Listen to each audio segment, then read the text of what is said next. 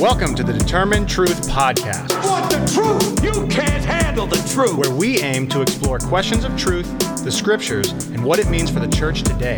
Here are your hosts, Rob Dalrymple and Vinny Angelo. Hey everyone, welcome into week 4, episode 4, whatever, number 4 of the Gospel of John. And we're going to make a pact tonight, Rob. We're only going to record this one once. How about that? Once in a row. Well, we only recorded the last one once too.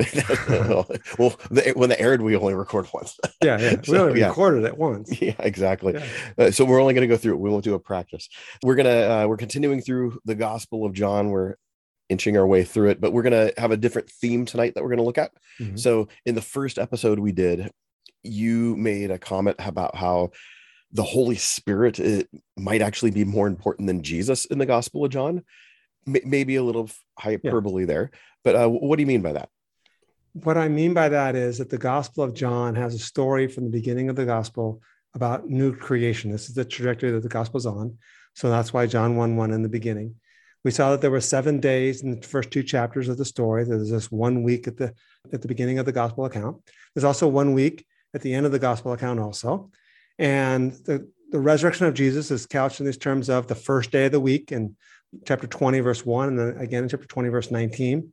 He's repeating the phrase, the first day of the week, to let us know that the resurrection happens on the first day of the new creation. So, and the way I would say it would be this, and I've said this in a sermon one time. I'm going to say something right now that might sound blasphemous. It's not blasphemous, so let me finish. It's going to sound really bad, but it's not actually blasphemous at all. What I'm going to say is this. Jesus did not finish the job. Now, as soon as you say that, you're like, well, that's blasphemy. Sorry, I don't care what you say, Rob. You're not going to get around this one. That's blasphemy. Of course he finished the job. The reason why you say that, well, of course he finished the job is because we define the job as dying for our sins, rising again, ascending into heaven. He even said it was finished. It is finished. Yeah, right? There you go. Cross. So he obviously finished the job. But if the job was to bear God's image and to reflect God's glory to the entirety of creation, to fulfill the role of Adam and Eve, the true Israel, then he didn't finish the job. And I think when we understand the role the Holy Spirit plays in this missional view of the gospel, so if we look at the gospel as missionally, so again, I'm not saying that the Holy Spirit's more important than Jesus. We're saying that to make a point. The Gospel of John has a strong stress on this new creation. And this point of the new creation is that God's glory is going to fill the entirety of the earth. The whole earth is full of his glory.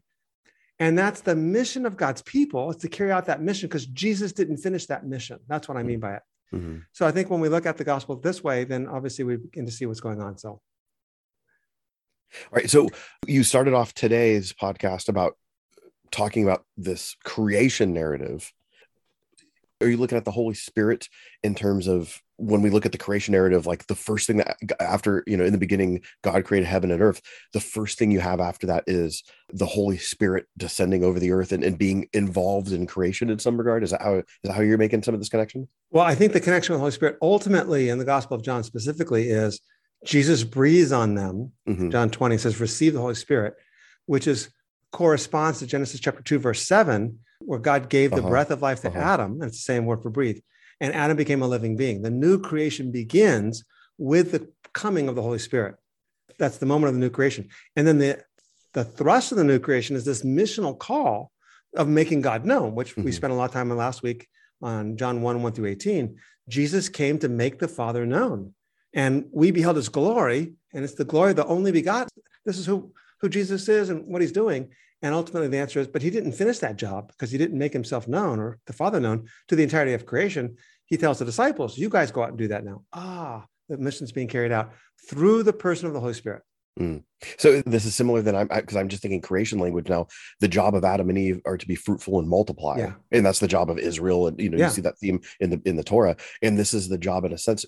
Go into all nations and make disciples. Be fruitful and multiply. You're seeing the same similar type command with different language. Yeah, you might even tie this now to the Abrahamic covenant, and that is Abraham, go and be a blessing. Yeah. And now, of course, in Matthew's gospel, it's go and make disciples. Well, that's what be a blessing means, is making disciples of all nations. Yeah. Okay. And that's referencing Genesis 12 would be where that Abrahamic covenant would be. Yeah. Okay. So let's go through the Gospel of John and trace this theme a little bit. Okay.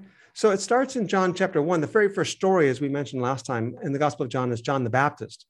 And we were told, remember, in the prologue that he wasn't the light of the world, but he came to be a witness to the light of the world. And John the Baptist says, hey, behold the Lamb of God who takes away the sins of the world. And this is John chapter 1, verse 29. And it says in verse 30, this he said on behalf of him whom I said, after me comes a man who's higher than I, for he existed before me.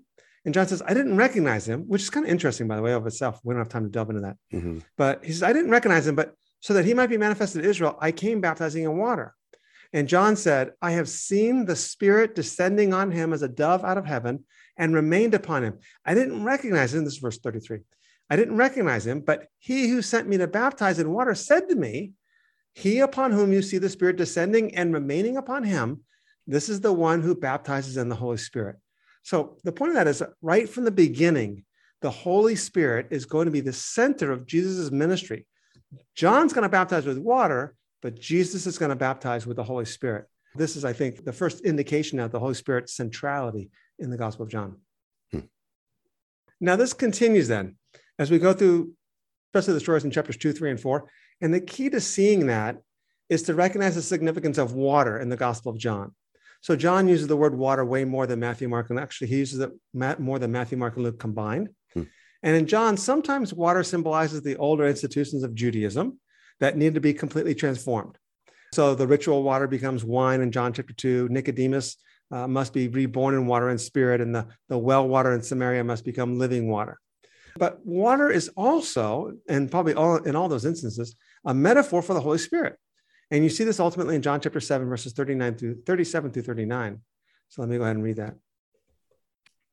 John 7, verse 37 says, now on the last day, the greatest day of the feast, Jesus stood and cried out, saying, if anyone's thirsty, let him come to me and drink. He who believes in me, as the scripture said, from his innermost being will flow rivers of living water. Verse 39, but this he spoke of the Spirit, whom those who believed in him were to receive, for the Spirit was not yet given because Jesus was not yet glorified. So now we go back and realize, all those stories in chapters 2, 3, and 4 were signifying the coming of the Holy Spirit. All right. So you referenced John 2 and Jesus doing this first, what we call miracle, but John calls it a sign. Mm-hmm. John never uses the word miracle. We talked about that, I believe, in episode 1. So he turns water into wine. Mary asks Jesus to help them out because they're at this wedding and they ran out of wine.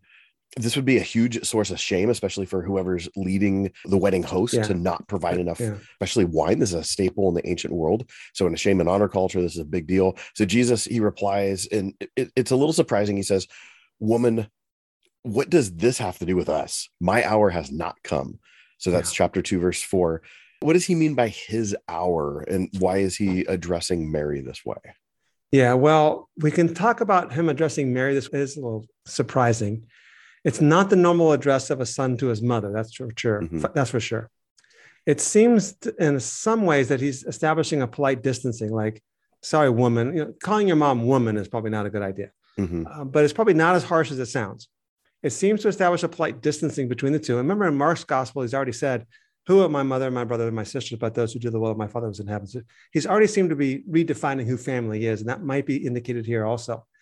But at the same time, it's probably a respectful form of address to Mary.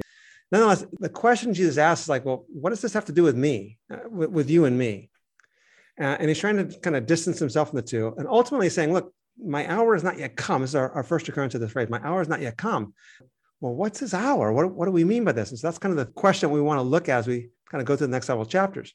But nonetheless, it's kind of interesting because it's like, well, it's not my hour. And Mary turns around and she goes, hey, by the way, do whatever he says. So even though it's like, hey, woman, my hour is not yet come, seems to us to go like, he's not going to do it. It's not yet his hour. But Mary knows, hey, guys, do whatever he says. Mm-hmm. And of course, he turns around, turns the water into wine.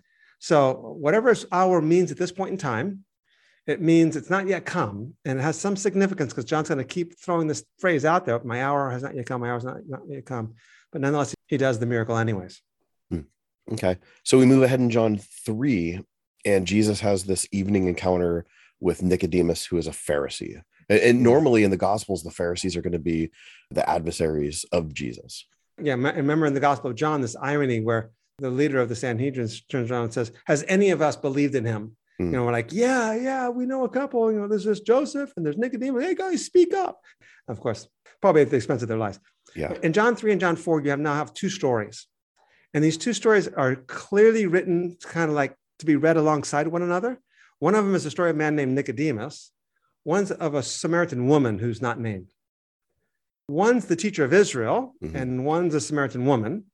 One's a man, one's a woman. One's a Jew, one's a Samaritan. One's the teacher of Israel. One has no status at all that we know of. One's in the city of Jerusalem. One's out in the country. One's at night and one's at noon. One is a man who's socially respectable, and the other is a woman who appears to be immoral.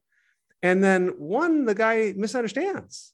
And the other one, the woman comes to believe. So there's no doubt that John's written these two stories for us to kind of look at them alongside one another. But in the dialogue with Nicodemus, it says in chapter 3, you want to read verses 1 through 5? John 3, verses 1 through 5. Sure. Now there was a man of the Pharisees named Nicodemus, a ruler of the Jews. This man came to Jesus by night and said to him, Rabbi, we know that you have come from God as a teacher, for no one could do these signs that you do unless God is with him. Jesus answered and said to him, Truly, truly, I say to you, unless one is born again, he cannot see the kingdom of God. Nicodemus said to him, How can a man be born when he is old? He cannot enter a second time into his mother's womb and be born, can he? Jesus answered, Truly, truly, I say to you, unless one is born of water and the Spirit, he cannot enter the kingdom of God. So again, we have this theme of water, right? So we had water and turning water into wine earlier in chapter 2. Now we have being born of water and the Spirit in chapter 3. And so remember that this has a creation theme overriding it. And in the creation account in Genesis 1, the Spirit hovered over the waters, in chapter 1, verse 2, I believe it is. And then you have God separating the waters above from the waters below. And then you have this horizontal separation of the water from water. So you separate the water to make the dry ground. So now we're told that you must be born of water and the Spirit. And the Greek construction probably favors us reading this as the water and Spirit being one thing. So it's not like water and spirit. And people try to make a big deal. Well, what does he mean? But does he mean like physical birth and spiritual birth or whatever? Well, probably not if they're both understood as one thing.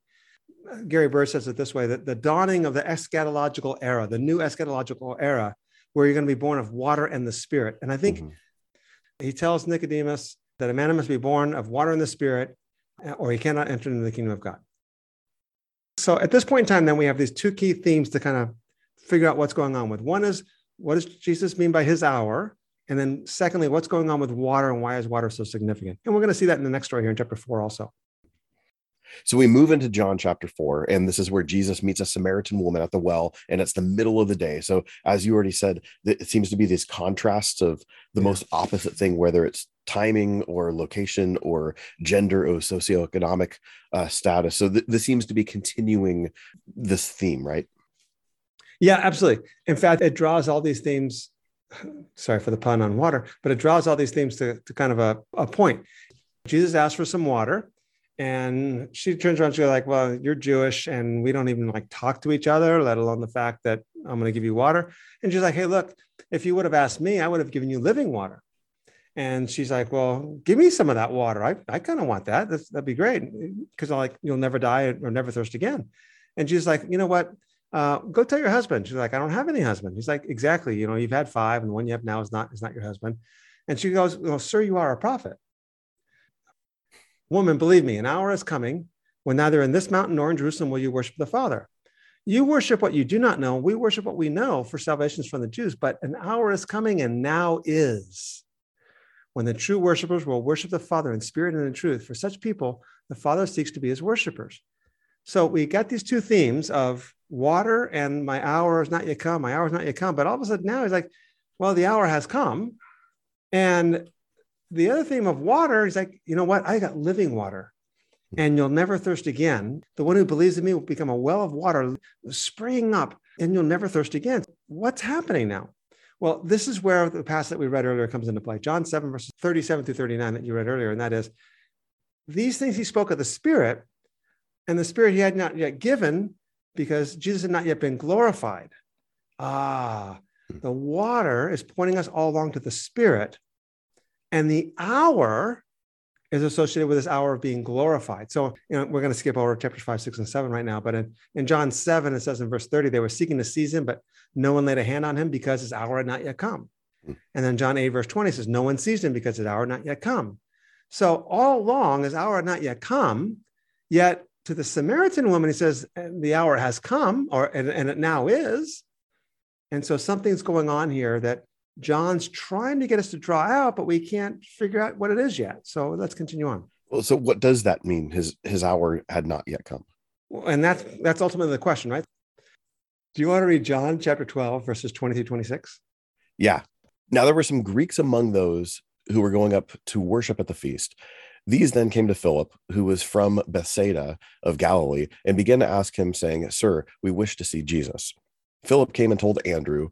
Andrew and Philip came and told Jesus. And Jesus answered them, saying, The hour has come for the Son of Man to be glorified. Truly, truly, I say to you, unless a grain of wheat falls into the earth and dies, it remains alone. But if it dies, it bears much fruit. He who loves his life loses it, and he who hates his life in this world will keep it to life eternal. If anyone serves me, he must follow me, and where I am, there my servant will be also. If anyone serves me, the Father will honor him. So verse 23 says, the hour has come for the Son of Man to be glorified. And I think a lot of readers, especially the first time through, they haven't really thought about this much, would think, okay, the hour of Jesus' glorification is the resurrection. I mean, this has to be it. But the reality is... I was going to say, but here it's about suffering. Yeah, the hour has come for the Son of Man to be glorified. Now, I love this story because it's like some Greeks come up, and these are probably Greek-speaking Jews, so they're Hellenistic Jews. They're coming up to worship at the feast. And so Hellenistic Jews mean they live outside of Judea, and they adopt Greek customs like the Greek language and Greek clothing. So they're clearly, not locals. They come to Philip. Interestingly, by the way, Philip is the only one of the 12 disciples that has a Greek name. And that would be like the name of Alexander the Great's father, right? Isn't that that's correct. That's right. So they come to Philip. He's the only one of the disciples that has a Greek-speaking name. And so Philip goes and tells Andrew. I like the way that works, well. Like Philip can't go to Jesus himself. Yeah. And Andrew, of course, comes and tells Jesus. They said, hey, Jesus, these Greeks want to speak to you. And Jesus turns around and says, the hour has come for the Son of Man to be glorified. You're like, okay, that's great, Jesus, but what does it have to do with the Greeks wanting to speak to you?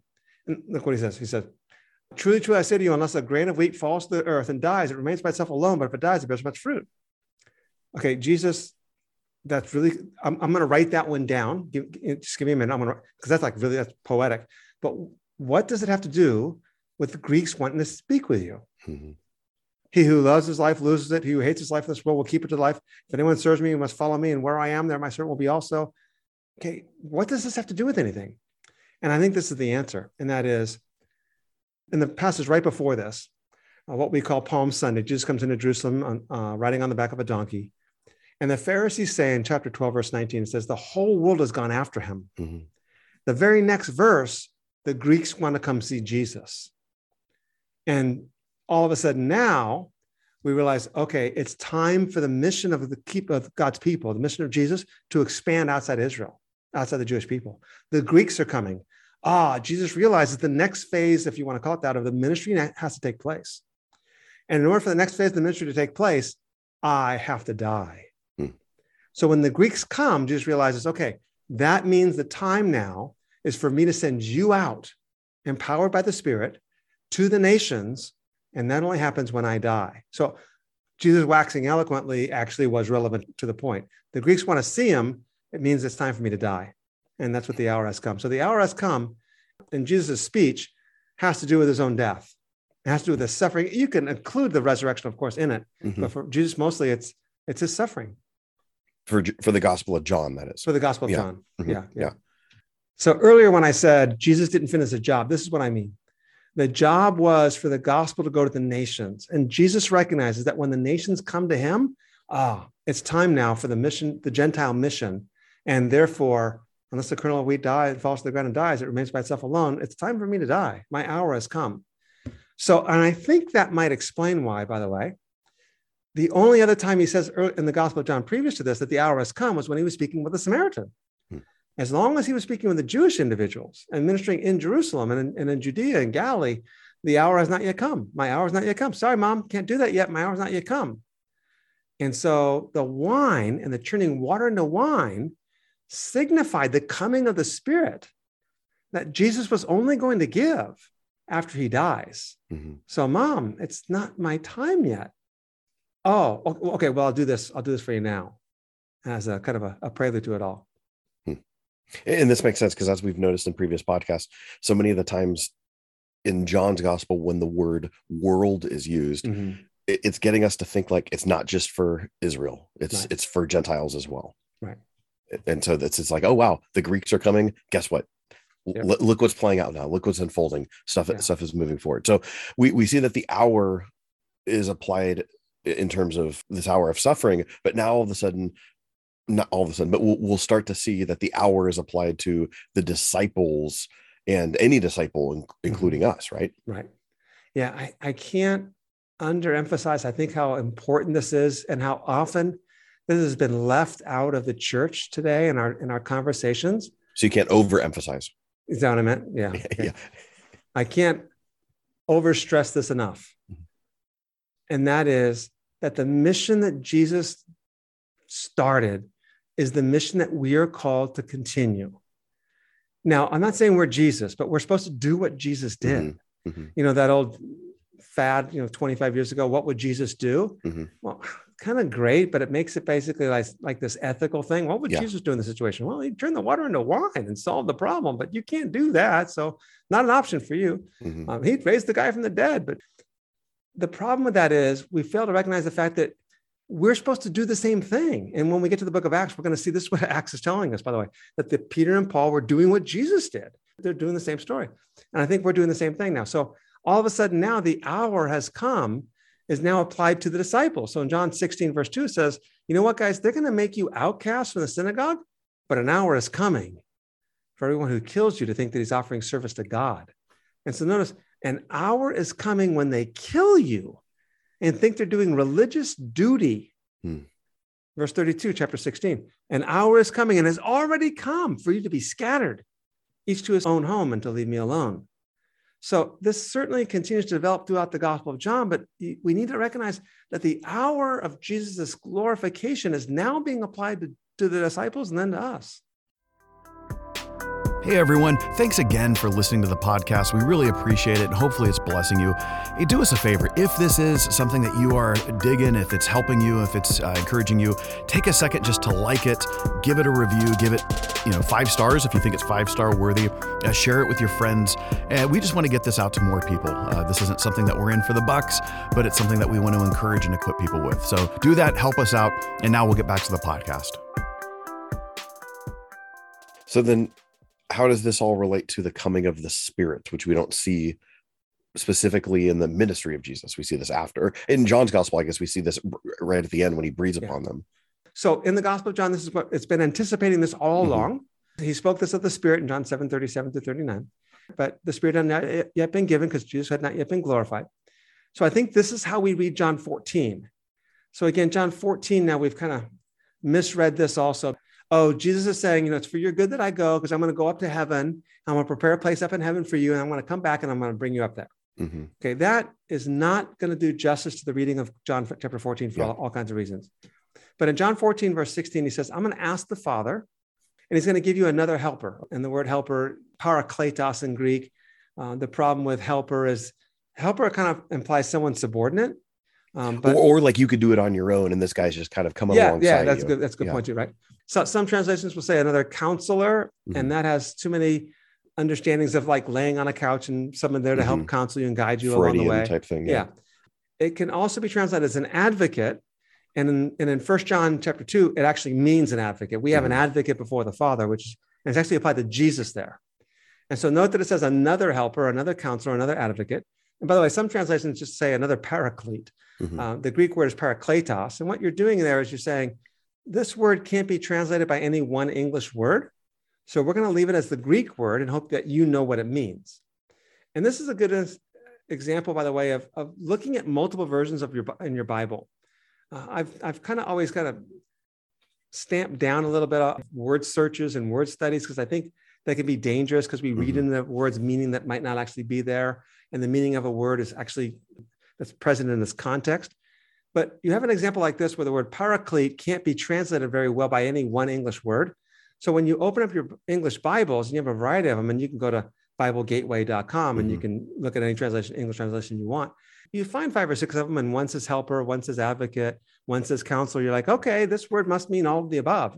It's not like one's right and the other one's wrong. It's just that one says, I'd rather stress the helper part. Well, I'd rather stress the counselor part.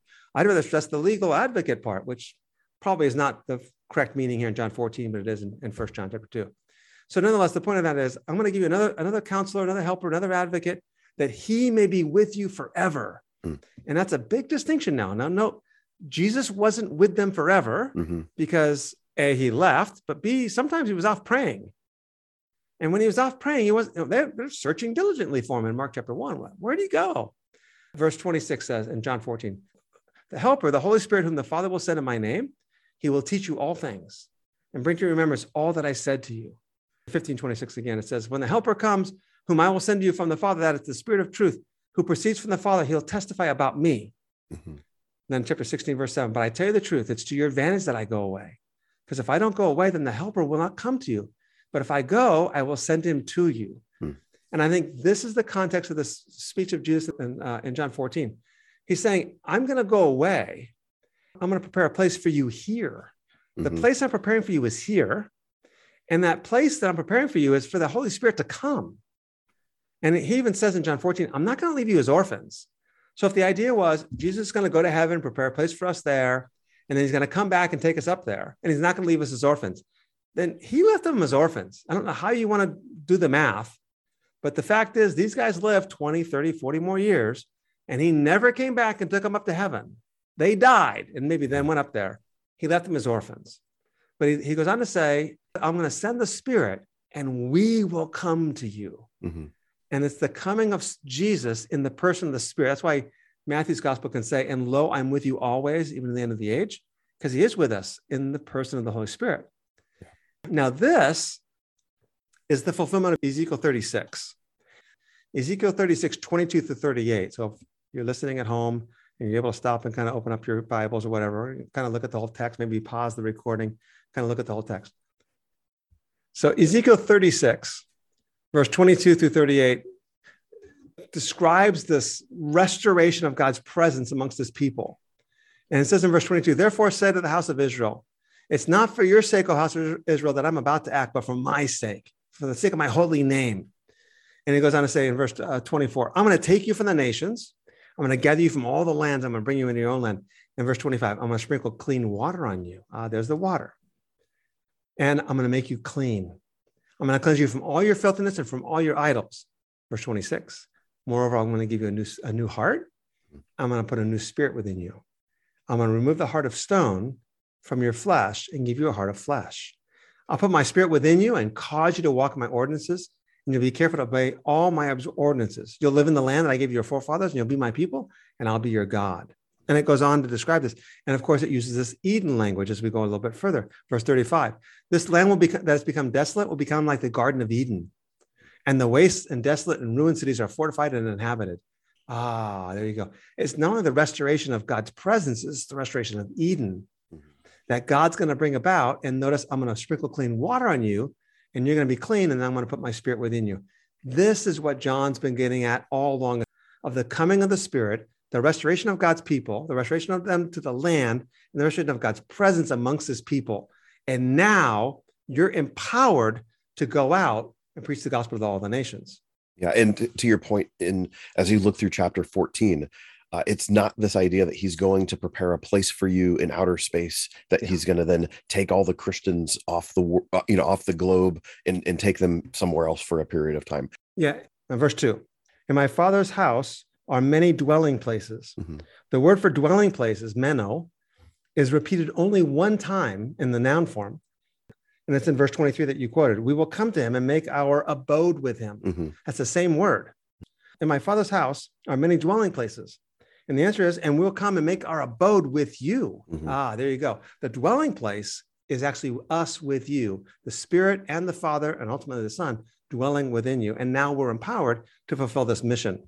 If we continue on, That's chapter 14, chapter 15 and 16. Yep. This is all part of the upper room discourse that Jesus is giving. It's all part of the same speech. So we don't want to limit the chapter and verse divisions. Those are helping things that have been put in, a few hundred years ago, but don't stop there. This is all part of one thing. And Jesus is continuing on this Pentecostal type sermon where it's very Holy Spirit, focused here. That's right. That's why we kind of alluded to a few verses in 14, 15, and 16. In John 13, by the way, he washed the disciples' feet. Mm-hmm. And Peter's like, Lord, you can't wash my feet. Look, if I don't wash your feet, then you won't be clean. And you'll have no part in my ministry, no share in this ministry. That's Ezekiel 36. Mm-hmm. I'll wash you and make you clean. I'm going to give you a new spirit within you. I'm going to give you a new heart. Peter, if I don't wash you, you're not going to be this new creation. Mm-hmm. Oh, that's why. So even John 13, preparing them for service as temple servants, as priests within God's temple. Yeah. And this was your point in the beginning where you weren't being heretical, but you're just saying Jesus didn't finish the mission. You're being hyperbolic there, but it's like, no, it's for us now. He is leaving so we could do something. Yeah, exactly. And I say this because you see so many people that their job is to sit in the congregation and they sit in the pew 2 out of every 4 weeks. And their contribution is their tithe and their presence. And it's like, folks, I know I've seen churches that have done this. I never did this at my church, but they have signs in the parking lot saying you're now entering the mission field.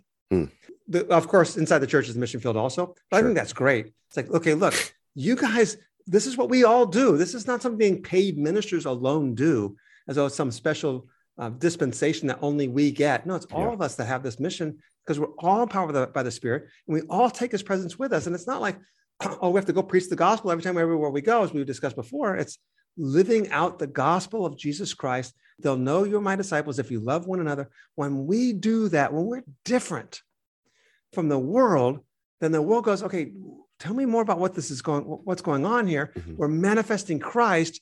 People get attracted by that because of the Holy Spirit. We're all called to do this. Our next episode is going to air on Thursday. So this one, of course, if you're listening to it on a Tuesday, as you normally do, we're going to release an episode on Tuesday next week on the issue of abortion. We have a wonderful interview with Andy Smith that you were not able to make, unfortunately. But we interviewed Andy Smith to talk about the issue of abortion and Roe versus Wade and all that stuff that's going on. It's going to be a really awesome conversation. I encourage you to listen to that. And then on Thursday, we'll release our Gospel of John study, number 5. Perfect. Great. Thanks, everyone. See you guys later. Thank you for listening to today's podcast. Please subscribe to and like our podcast. You can follow Rob's blog at determinedtruth.com or purchase his books on amazon.com. See you next time.